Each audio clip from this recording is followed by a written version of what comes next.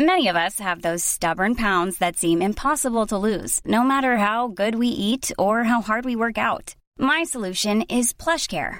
PlushCare is a leading telehealth provider with doctors who are there for you day and night to partner with you in your weight loss journey. They can prescribe FDA-approved weight loss medications like Wegovy and Zepbound for those who qualify.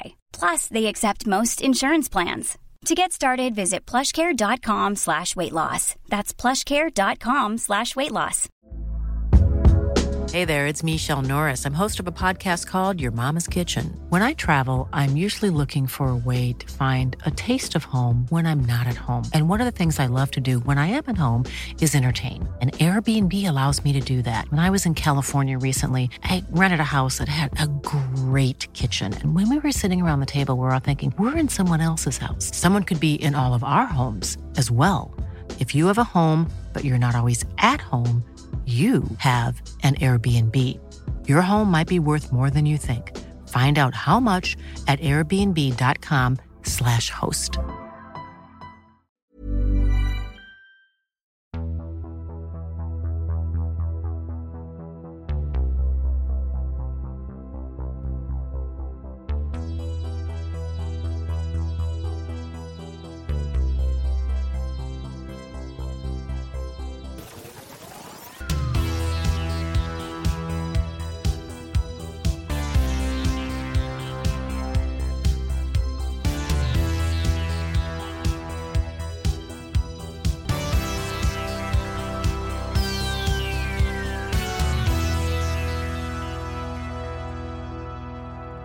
Hello and welcome to this morning's and this afternoon's version of episode number 36 of Mysteries of the Unexplained. I'm your host this week, William O'Hanlon. I'm available for voice work or for any type of voice work, actually, really. I can talk to you on the phone if you wish. There will be a fee. And beside me here is Anne-Marie Gahan. I see you're still in China or on Mars, following on from our Patreon introduction episode this week, where you took a few moments for the signal in your brain to go to your mouth, I think, is it, when you're starting off? Is that what happens? It's just I do find it hard to start. I'm not going to lie then. I do find it hard to start, and just it's really awkward when someone tells you to say your name, isn't it? Why do you are you trying to go against me, is it? Or what way would you like to do it? I don't know, I'd like a bit more natural. Could you do something a bit more natural than you state your name for the roll book? I think it's because it brings me back to national school. Oh, right. You want a bit of an introduction, do you?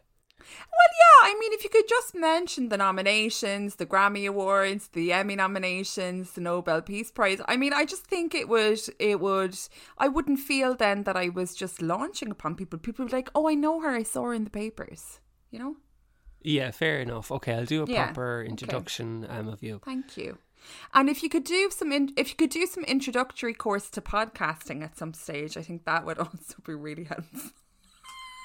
Yeah, it'd be great if you would learn how to just, record as well, because half the time you forget. You have to stop and, am I recording? So that would benefit you too. Yeah, they've loads of stuff on YouTube these days, yeah. Actual wench. Anyway, your introduction, Annie? Today I am joined by a member of society who has been nominated and won awards a number of 0 times. Her name is Anne-Marie Gahan. Hello, Anne-Marie. Thank you for joining us today. It's so nice to be here. Thank you for having me. Oh, sultry voice. Now, Annie, before we get into this week's story, we have a bit of housekeeping to do. So I just want to say a big thank you to our new Patreon subscribers this week. A big thank you to Rachel and a big thank you to Melanie Levers. Thank you so much for signing up to us. It means a lot. And you are now in benefit of multiple episodes on the podcast and our weekly Motu Weird Wednesdays episode. So I hope you enjoy that. I just want to say that I think my strong line, my stern line that I took with people there a few weeks ago. I didn't give out. Well, I know some people might have thought I gave out. I didn't give out. I just said it like it is. And I think people needed to hear it. And I'll fucking say it again. Get off your arses and go to patreon.com/mysteries with the other side. No, I'm only messing. Thanks so much. We've had just a lovely few weeks with people just being very kind. And if they couldn't donate their dollars, they donated their words. And a lady called Melanie got in touch with me during the week. And I think it might be that Melanie you're talking about. And she said that she found us through Real Life Ghost Stories. Big shout out to Emma. She has so many times mentioned our name, and we're not really deserving of it, and she's the best in the world. I just want to say thanks to her again. And Melanie found us through that, and she said I found you. I loved when y'all were What the Fuck Is in This Book. By the way, I love that name. Thank you, Melanie. Not many people have said that it worked, but totally understand that we had to change. Lost track of you guys and recently found us again. It was like a couple that broke up, and then at the start you were like, oh, I don't really know, they breathe very heavily in bed, and then later on you were like, oh, I'm very lonely, I think I'm going to have to go back to that person. And she says that we both just crack her up. The banter is ace, and she was dying during the Watcher episodes. I was like, oh my god, will people stop blowing up smoke up Will's ass about this Watcher thing, because he is actually working. Jealousy, such an evil thing. You know that Paris Hilton song Jealousy? Please look it up if you haven't. I fucking don't know any Paris Hilton tracks, and why would I? I'm getting the colour green. I'm getting the colour green in my mind, like kind of MB jealousy green. Doesn't suit ya. Oh, thank you so much, Melanie, for sending your kind words. And obviously, guys, there's absolutely no pressure to sign up. But if you'd like to, the links are in the show notes. There is pressure. Do it. Okay, so this week, Annie, I have a tale for you that I came across, and I was like, oh, this is absolutely terrifying. Oh, mammy, like, I like when they're kind of funny, spooky, kind of a bit gas. I don't like when I have dreams about them. And what was the last thing I had a dream about? Some fucking weird joke that you're after telling me about. Is there a demon involved in this? I cannot say if there is or not. You make up your mind at the end. Could be a possibility. Okay, let's get into it. Roisin. Where is that girl? I tell you one thing, you don't be, you see, it's like when you're training a dog, Will. I'd be very strict now, and I'd have her there, and I'd have her in during the pre-recording, and I'd have her in during pre-production, and you just let her off the hook every time. You sit down in that chair now, right? Because I am going to read you to filth, Annie. If you cut across me at the start of my stories one more time, I will end you Tekken 3 style. Finisher! Do you understand me? Roisin is with me because it's my week. And we had a lovely day together. We went to the park. Roisin was telling me a lot of things about a certain somebody as well, and the way she treats her. To be honest with you, I'm more on the side of Roisin, but that's a whole other episode. But anyway, may I begin, Annie? May I tell my story on my week? Oh, please do continue. I don't know what the hold up is. Thank you. In the 1800s, the sound of the United States was that of construction. The country was alive with various projects, and the foundation of railway lines and carving out of tunnels was at the forefront. In 1851, the Hoosac Tunnel was given the green light to link Boston to upstate New York. It was a gigantic undertaking, which would take 24 years to complete. During those years, hordes of miners with picks and shovels chipped away at the hard rock of the Hoosac Mountain, using mostly crude black powder. It was a slow and strenuous task to complete. Literal blood, sweat and tears went into the making of this tunnel. By the time the project was complete in 1875, 195 men had lost their lives. Most died in explosions, drownings, fires, but some deaths remain a mystery, or possibly not accidental at all. The explosive nitroglycerin wouldn't be introduced until 1865, so 14 years of manpower was required to carve out the tunnel. A new technology to the men, this explosive would speed up the project, but of course, like any explosive, it was deadly. On the afternoon of March 20th, 1865, Billy Nash and Ringo Kelly planted a charge 2 miles inside the tunnel and ran towards a safety bunker. Holding the detonator was Ned Brinkman. Before Billy and Ringo could reach the bunker, Ned accidentally set off the explosion, burying his co-workers alive under tons of rocks and debris. In the aftermath, Kelly suffered mentally for causing the deaths of the 2 men. His colleagues shunned him.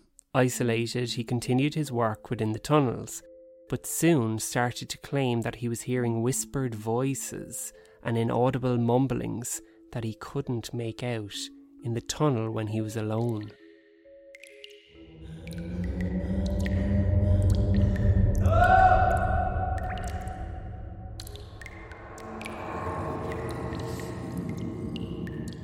A few days after the accident, Kelly disappeared altogether. His body was found 2 miles inside the tunnel in the exact spot where Brinkman and Nash had died.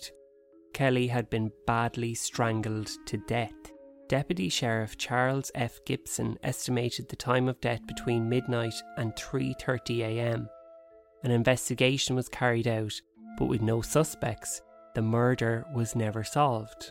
Over the years, some of the workmen began to be spooked by shadowy figures in the tunnel that darted in front of their lanterns. A small group had come to the conclusion that the spirits of Nash and Brinkman had gotten their revenge by luring Kelly into the tunnel and killing him. Reports of shadowy figures increased. These figures seemed to be getting closer and closer to the lanterns of the miners as they moved inside the tunnel. It was as if someone dressed head to toe in the blackest black was standing in front of the light. Then they would disappear. At times, these figures would moan and make low-level noises, but occasionally they would give out blood-curdling screams that sent the men running. These occurrences became so frequent that the miners staged a mass walkout, and a number of men left for good, saying the mine was cursed. By 1868, the project was at a standstill. So, in response, the project managers decided to bring in local priests and scholars in an effort to calm the minds of the men and get the project back on track. A man by the name of Paul Travers was asked to come and inspect the tunnel with a Mr. Dunn to dispel rumours. Travers was a qualified mechanical engineer who was highly respected. He had also been a cavalry officer during the Civil War. The project managers hoped he might shed some light on the noises that were being reported by the men, hoping the noises were merely wind blowing through the tunnel network. Travers dispelled this by giving the following account. Last night, Mr. Dunn and I entered the Great Tunnel at exactly 9 p.m. We travelled about 2 miles into the shaft and then stopped to listen. As we stood there in the cold silence, we both heard what truly sounded like a man groaning out of pain.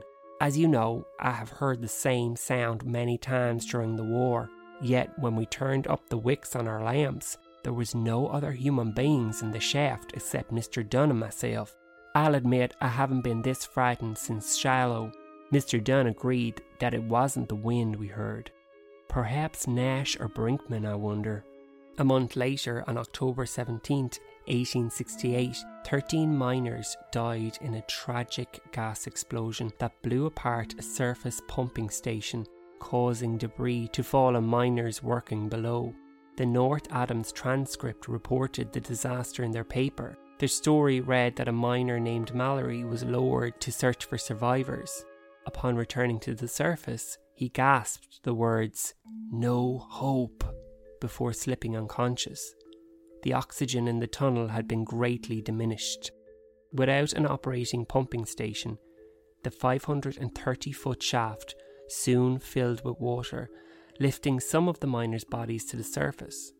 The remaining bodies were found a year later on a makeshift raft that the men had built in a desperate attempt to float on the rising water.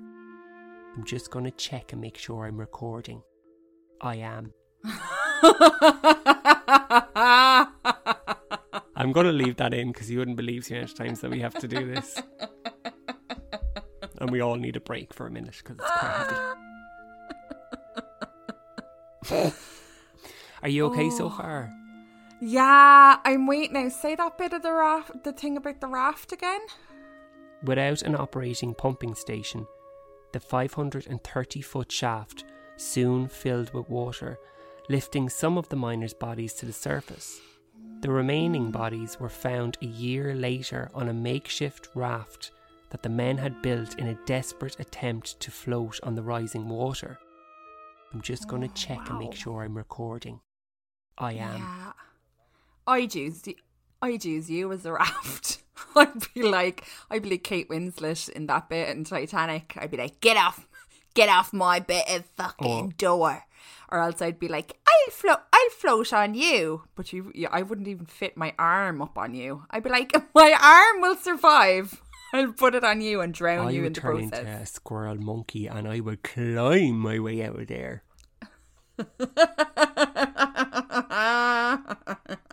During the time that the miners' bodies lay unreachable below, strange things were occurring once again. One worker claimed he had seen a line of men who looked like miners making their way to a water-filled pit.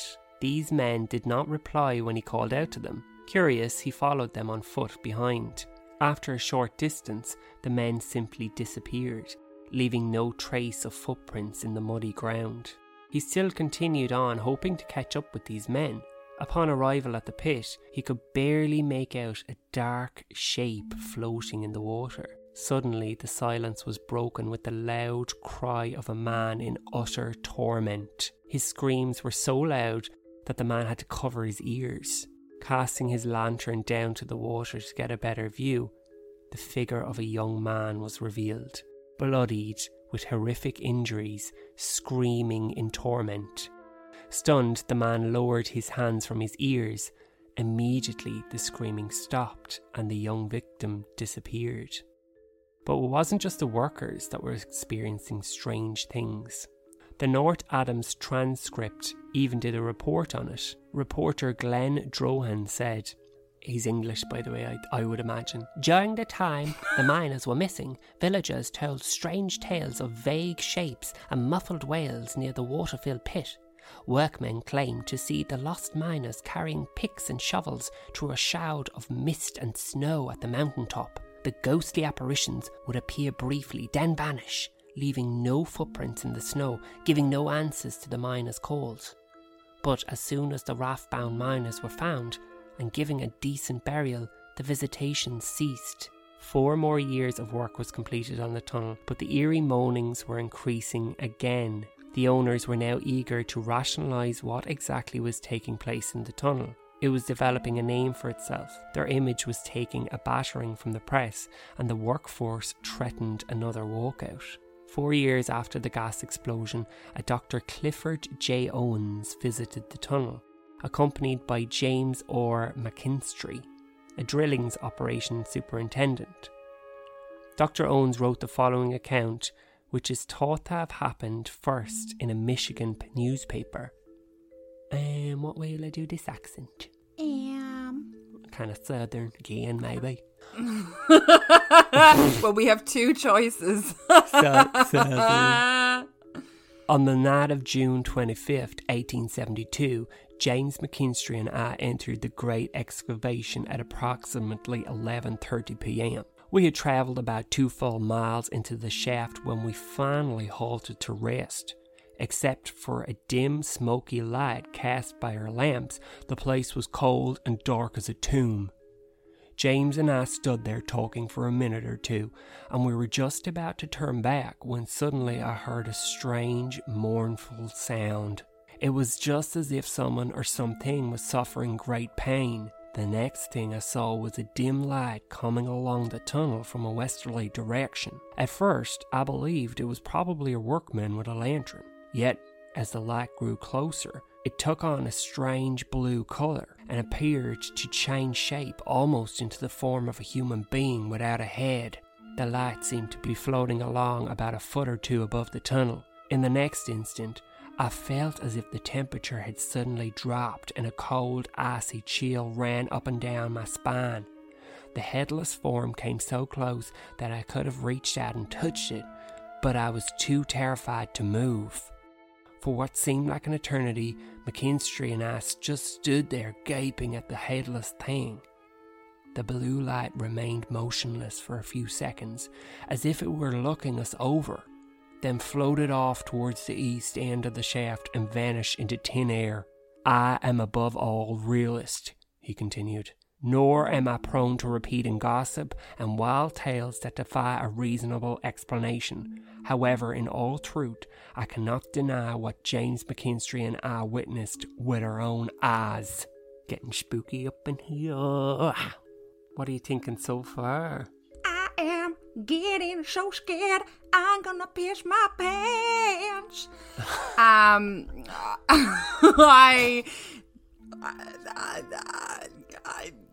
don't know. There's dead ghosts of miners down in a hole. What do you want me to say? What else would they be? They're fucking tortured souls that died a horrible, horrible death, either by drowning or suffocation, or being blown to smithereens with a load of explosive. I don't know what you want me to say, Will. Oh, they're only getting started. No, stop. No. They are only getting started. No. Let's get it started. Let's get it started in here. Please. I don't know Jesus everything you say. Christ. I'm just trying to distract myself from the story. Okay, keep going. On October 16th, 1874, a local hunter named Frank Webster, not Sally Webster's husband, I don't think, which is, I'll just edit that out because you won't understand. No, don't. Some people will. Vanished near Hoosac Mountain. 3 days later, he was found by a search party stumbling along the banks of the Deerfield River. He was in a state of shock, mumbling incoherently and falling down. He explained to his rescuers that strange voices had ordered him into the Hoosac Tunnel, and once inside, he saw ghostly figures wandering around. He also said that invisible hands had snatched his hunting rifle away from him and that he had been beaten with it. He couldn't remember leaving the tunnel. Members of the search party recalled that Webster did not have his rifle when he was found, and the cuts and abrasions on his head and body did seem to bear evidence of a beating. On February 9th, 1875, the first train went through the tunnel. The Western Gateway is what it was called, to much of New England was open. Upon completion of the tunnel, frightening tales still circulated. In the fall of 1875, Harlan Mulvaney, a fire tender, was driving a wagon load of firewood into the tunnel late one night in a bid to remove some damaged wooden supports. Suddenly, Mulvaney turned his team around, whipped the horses across their flanks and careened out of the tunnel. Workers looked on in amazement as Mulvaney raged past them with a look of panic etched onto his face. A couple of days later, workmen found the team and wagon in the woods 3 miles from the tunnel. Mulvaney was never seen or heard from again. Nearly 100 years passed. It was the 1970s and the world of the paranormal was having a rebirth. Parapsychologists and paranormal enthusiasts flocked to the tunnel. In 1973, a man called Bernard Hastaba announced that he would walk through the tunnel from the North Adams entrance to prove it was nothing more than a hoax. He was never heard from again. In 1976, a parapsychologist from Agawam, Massachusetts, visited the tunnel and claimed to see the figure of a man wearing old-fashioned work clothes. The man appeared within a glowing white cloud. Could it have been the apparition that the Owens and McKinstrys had seen 104 years earlier? I know she's going to be more like a Southern Belle. I have been in the tunnel only once, accompanied by a railroad official, and I can attest to the claim that it is an eerie place. I had the uncomfortable feeling that someone was walking closely behind me in the darkness and would tap me on the shoulder, or worse, pull me into some unknown and unspeakable horror at any moment. Almaker also reported that on one occasion college students took a tape recorder into the tunnel, turned it on and left. When they retrieved the machine, sounds like muffled human voices were heard on the tape. Couldn't find the tape. Sorry about that, Annie. Then a man named Joseph Impoko, a former employee of the Boston and Maine Railroad, came forward and claimed the tunnel's ghosts saved his life not once but twice. In an interview that appeared in the Berkshire Sampler of October 30th, 1977, Impoko told reporter Eileen Cooperschmitz that he was chipping ice from the tracks one day when he heard a voice saying, "Run, Joe, run!" I turned and sure enough, there was number 60 coming at me. Boy, did I jump back fast. When I looked, there was no one there, he recalled. Impoko said he heard the voice before he heard the train. He added that he had seen a guy with a torch pass by and wave, but he paid no attention to him. The voice that had come from somewhere had saved his life. 6 weeks later, Impoko was using an iron crowbar to free freight cars stuck on icy tracks. Someone shouted, "Joe, Joe, drop it, Joe!" He dropped the bar and it was instantly struck and smashed against the tunnel wall by 11,000 volts of electricity from a short-circuited overhead power line. Later, while removing trees from the tunnel entrance, Impoko was nearly crushed when an enormous oak fell in his direction. He outran the falling tree, all the while hearing a strange, unearthly laugh. He was certain it hadn't come from one of his crew members. Impoko quit his job and moved away, but every year he returned to visit the tunnel to pay homage to the ghost who saved his life. He was certain that if he didn't go, tragedy would befall him. In 1977, he stayed home. His wife was ill and she wanted him near. In October of that same year, she died. Locals in the area still claim that strange winds, ghostly apparitions and eerie voices are experienced around and in the daunting tunnel. Some researchers have left tape recorders in the tunnel and have reported hearing what seems to be muffled voices when they play the tape back. There's also rumour of a hidden room in the tunnel. The room is said to be bricked up and house unspeakable horror. Balls of bluish light and ghost lanterns are also said to haunt the tunnel, and legends abound of ghost hands both pushing people in front of oncoming trains as well as pulling them to safety. Today's visitors to the area will find the Boston and Maine Railroad runs a dozen or more freight trains through the tunnel every day. If one were to walk through the tunnel, they would surely be met with a wall of steel moving at rapid speed. The end. So, Annie, we're going on a all-round trip to the Hoosac Tunnel, through the tunnel on foot. While trains are operating, we'll be going at 12 a.m. and it should be nice. There will be no lights, unfortunately. You will have to find your way to the end of the tunnel just by touch, feel and smell. I actually don't know how much money you could pay me to go into that fucking thing, that gateway to hell. Absolutely not.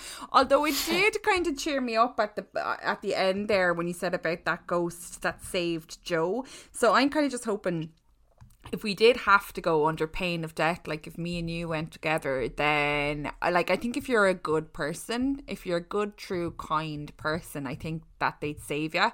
While as that little ghostly hand would be coming out and pushing that bitch you right out onto the track, first chance, first train coming, he'd be like, "You're gone. You're gone, you're out, you're gone." Then it'd be like, "This way, madame," and it would guide me along. It would provide fresh coffee and snacks along the way, and I'd get safely out the other end.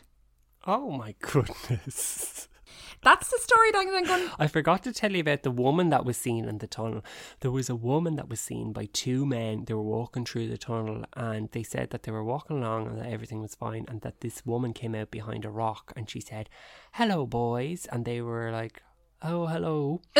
And then she said, "Hickory dickory dock, the mouse ran up the clock. And then she goes, run, boys, run. And then she chased them, cackling them out of the tunnel. How weird is that? What?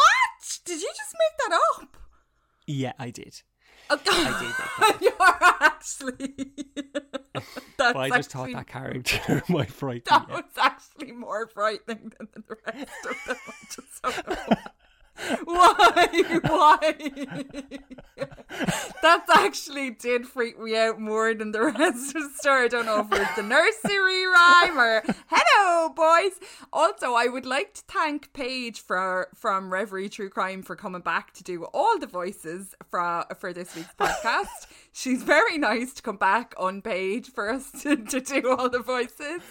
You're getting another plug, Paige. Everyone says that when I try to do voices, American voices, that I sound like you. So I don't know if that's a compliment or an insult. I take it as an insult, Paige. Come here. I do love stories from that time in the States, like when they were building the States, like back after the finding of it. Like I love movies from that time. The Revenant is my favourite movie about the fur catchers up in Canada. Like, I just love stories from that time in the States. I don't know why, but that is like that. I really got drawn in there about the miners and stuff. I just, but this is the thing, right? If you die, you know, there's so many stories about ghosts coming back that have died a horrible death, you know, that they can't rest or they can't find peace or whatever, and they're trapped there. Well, wouldn't that mean that they're just, you know, imagine how many are in every road that was ever built in America then, or every skyscraper, or every fucking, I mean, you know, like, they're everywhere. Just so many unresting souls. It's just, I don't think I could take it all in. Yeah, it's crazy. Now, I did read that the mountain itself, the tunnel was built through like two peaks, if you get me, at the base of the peaks.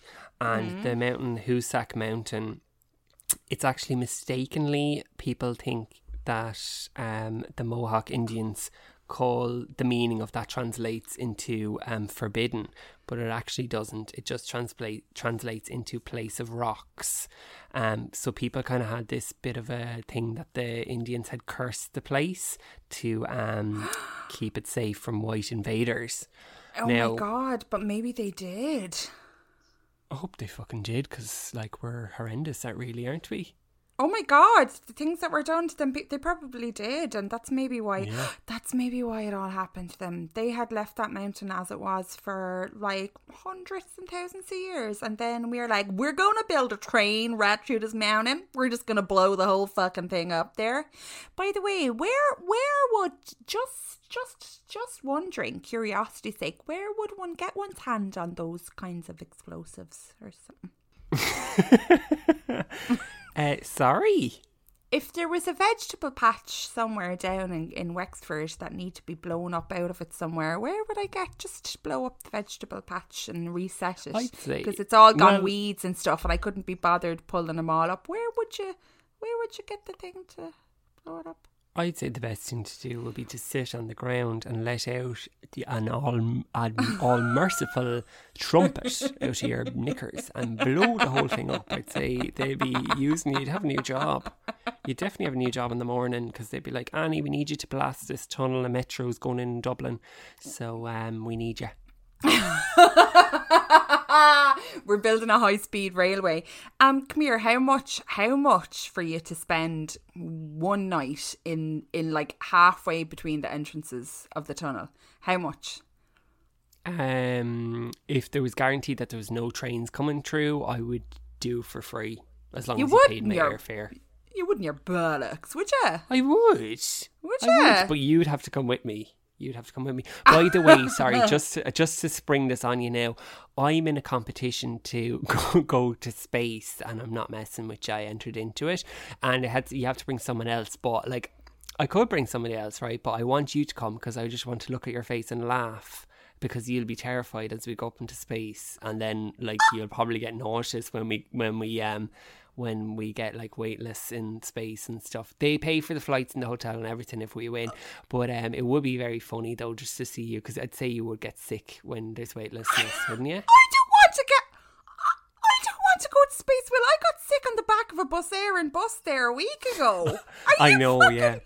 I already put your name down. I already put your name down. You can fuck off into space. I am very much keeping my feet planted on there. How do you dispose of dead bodies in space? Because by the time the yoke got off the ground, I'd be dead. I'd be like, see ya, bye. Oh my God, it'd be so funny. I literally am not going for space. I'm just going to see your reaction. Well, I have friends. Ilse recorded as well. I think Line screamed. I can't look out the window of a moderately fast-moving car, let alone space. Would you ever get those notions out of your head? You think Elon Musk is going to be texting you tomorrow? Just come on, Will. Actually, Richard Branson's in the competition, but it's okay. Sorry, Elon. Sick of your notions. Be better off now. Annie. What? Annie, would you ever shut up? People want to ask you a few questions. It's that time of the week that we call Ask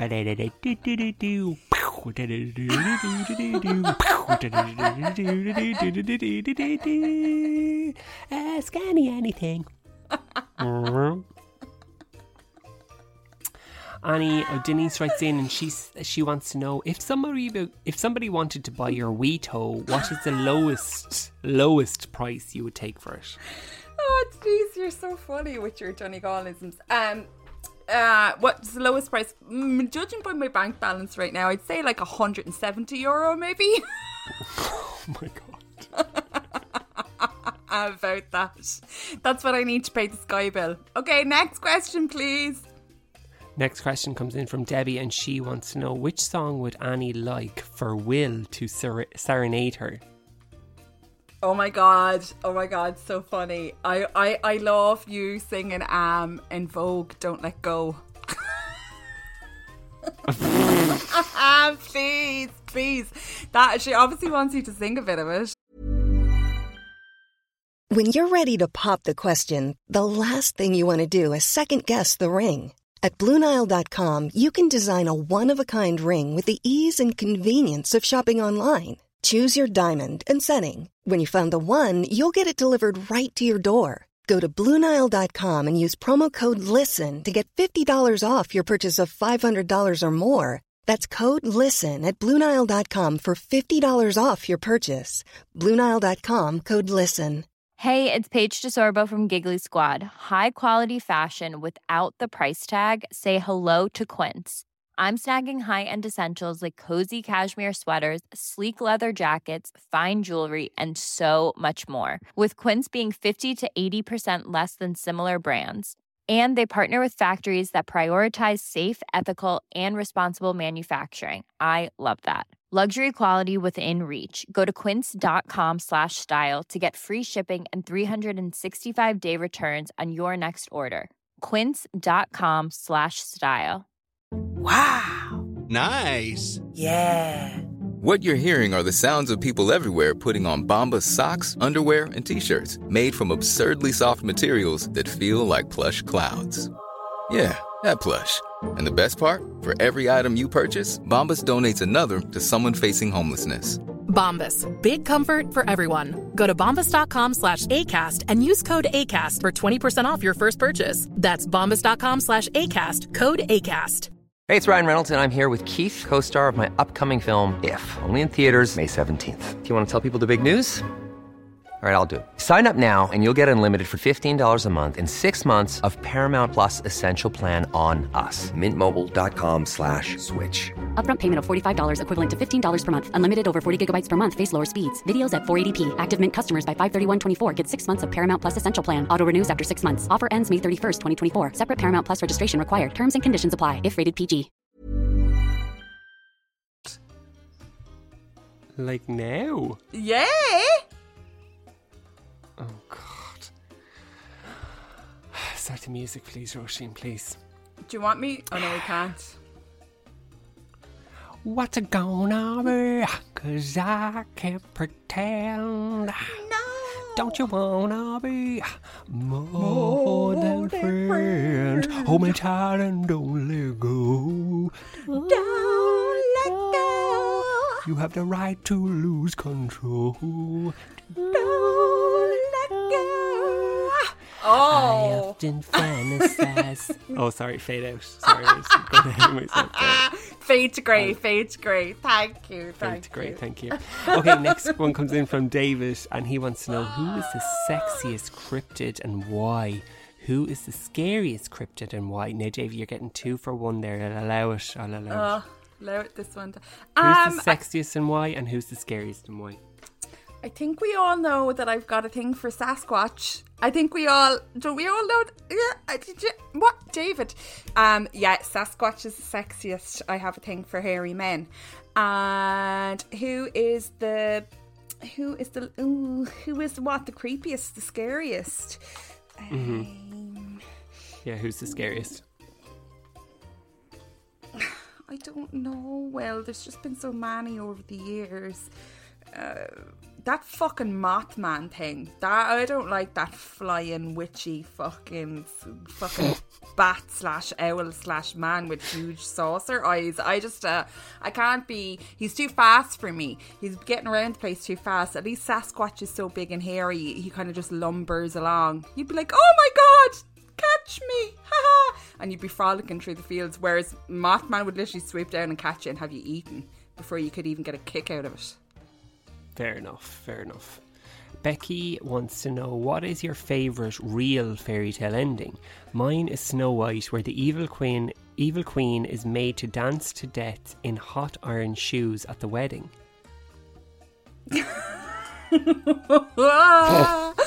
Okay, so I love that. So through doing the fairy tale podcast for kids kind of thing, so I do be always finding these bits of real fairy tales that are absolutely grotesque, and it's not the end of one, right? But I love this one. In the real Rapunzel, you know, there's this witchy kind of one, like minding her and keeping her in the tower or whatever.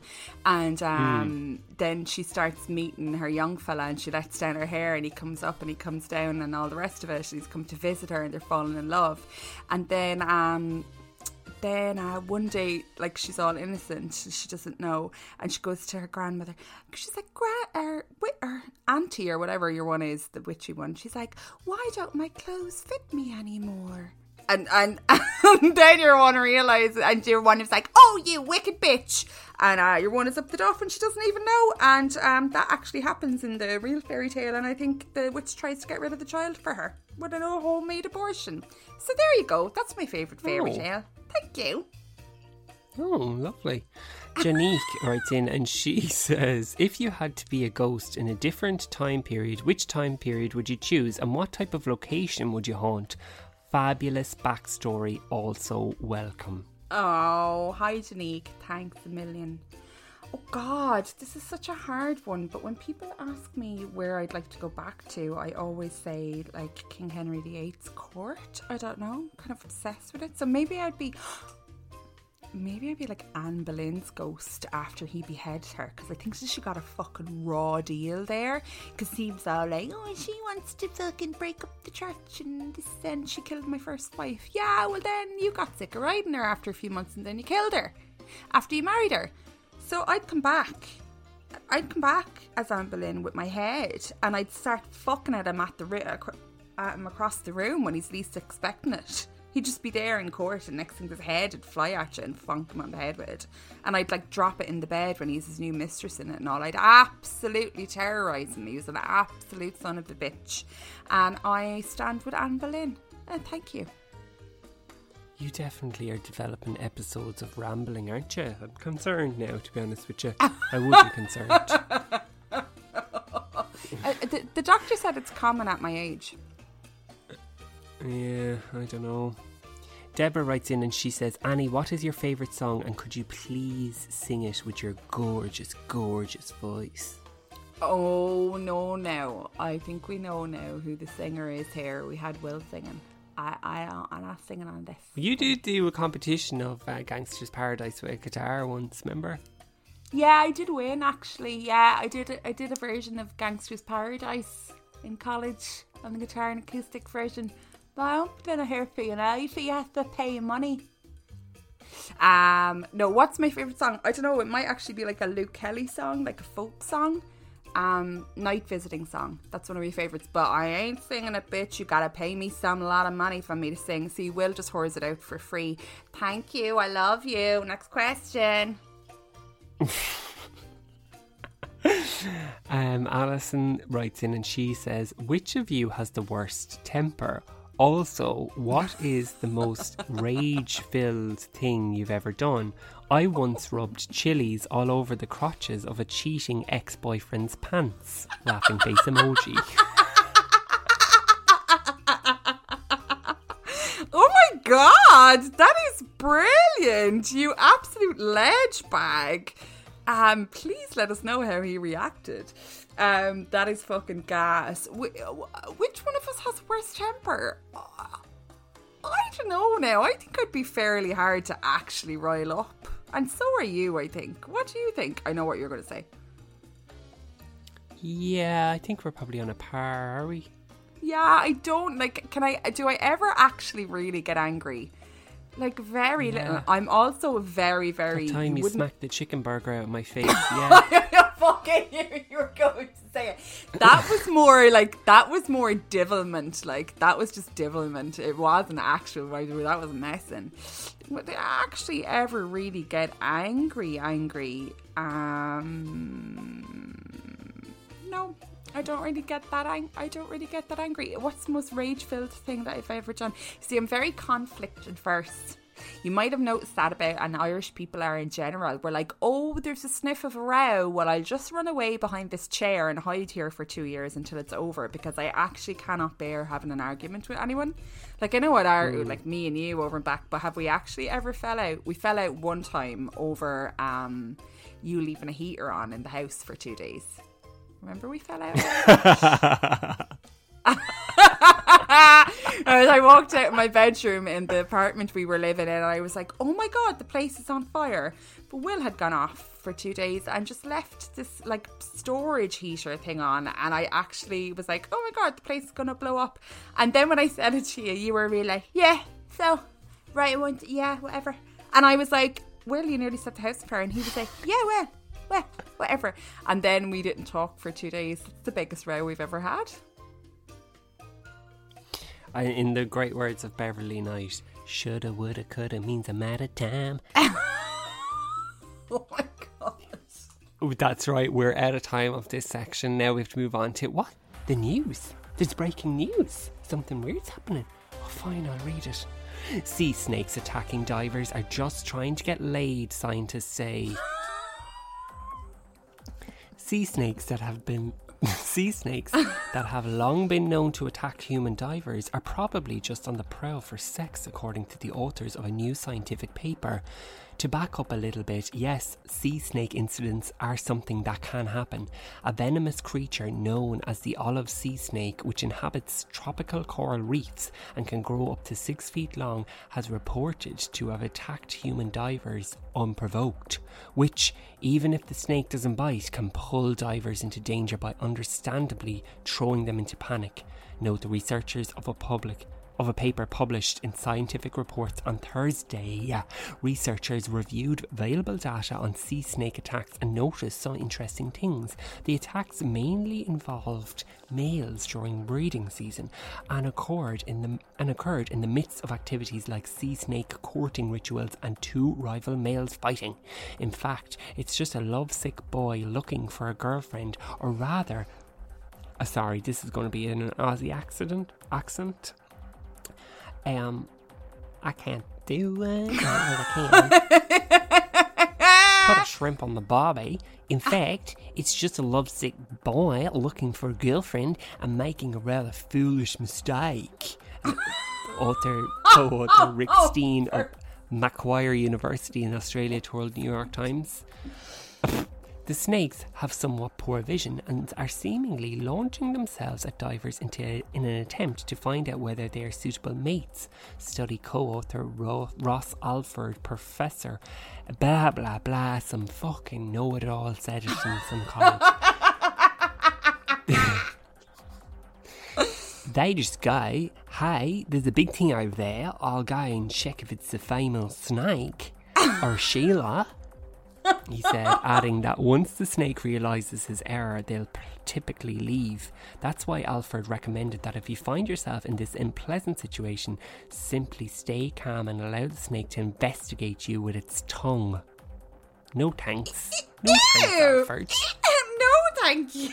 Very Shine much. also noted that sea snakes move so fast.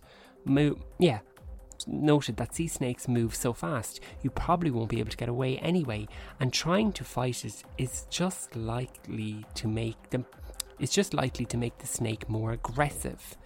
Now, Annie, so if you happen to be going doing any deep sea diving in Australia, you'd better watch out for this. Well, not everything's paradise, Annie. I would like to take back that I said that nobody in the world would take you out, because somebody underwater would. If you want to go down that deep, you might actually find something that will take you on a date. I'd say if you did this and you went deep sea diving out there and you'd be like, oh God, and they're probably like, now just to warn you guys that the snakes can attack and, you know, be careful. I'd say you could glide past like about 20 of them and they just would be like, no thanks. No thank you. Not a giga out of them. And I'd go past and they'd go ravenous and I'd be like, guys, calm down. It'd be like you that time we walked into that gay club in Gran Canaria and I felt like I was actually a leper. I actually felt like I was a leper. And Will was like, oh, well, this isn't, I'm not going to get any looks around here kind of thing. And I spent the whole holiday being ignored.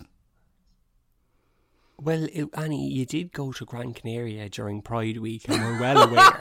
So I don't know what more you wanted. Well, I mean, just a girl likes to be said hello to. And not even the lesbians kind of were at you. I know. And then we proceeded to use you as our base level to see how good our tan was. Although I think we mentioned that before.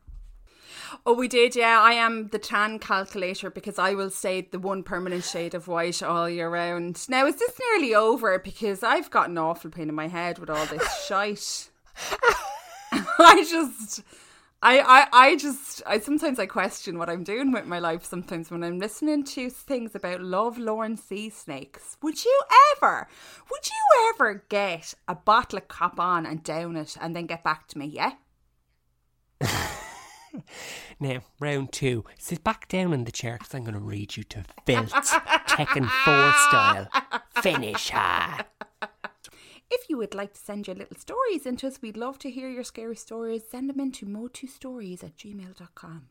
You can also find us on Patreon and give us the price of a cup of coffee or a glass of beer, not for Will because he might be allergic, at patreon.com/mysteries of the unexplained. You will find us on Instagram at mysteriespod and at Twitter at mysteries. No, Twitter is mysteriespod and Instagram is mysteries of the unexplained. You will find us on Instagram at mysteries of the unexplained or on Twitter at mysteriespod. Annie did the socials for once. With a lot of help from me. All the links for everything you need to find out about us is in today's show notes, so click the button and find out more. Click the button, William, click the button. Make sure to join us next week, or if you wish on Wednesday, for more episodes of Mysteries of the Unexplained. Hickory dickory dock. Now run, boys.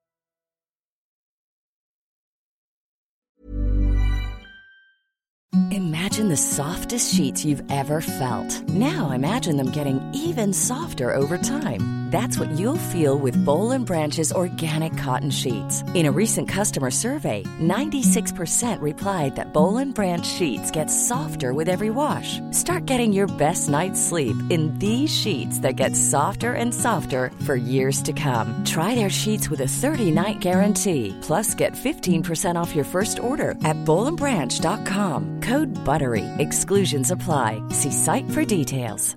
Planning for your next trip? Elevate your travel style with Quince. Quince has all the jet-setting essentials you'll want for your next getaway, like European linen, premium luggage options, buttery soft Italian leather bags, and so much more. And is all priced at 50 to 80% less than similar brands. Plus, Quince only works with factories that use safe and ethical manufacturing practices. Pack your bags with high-quality essentials you'll be wearing for vacations to come with Quince. Go to quince.com/pack for free shipping and 365-day returns. Hey, it's Paige DeSorbo from Giggly Squad. High quality fashion without the price tag. Say hello to Quince.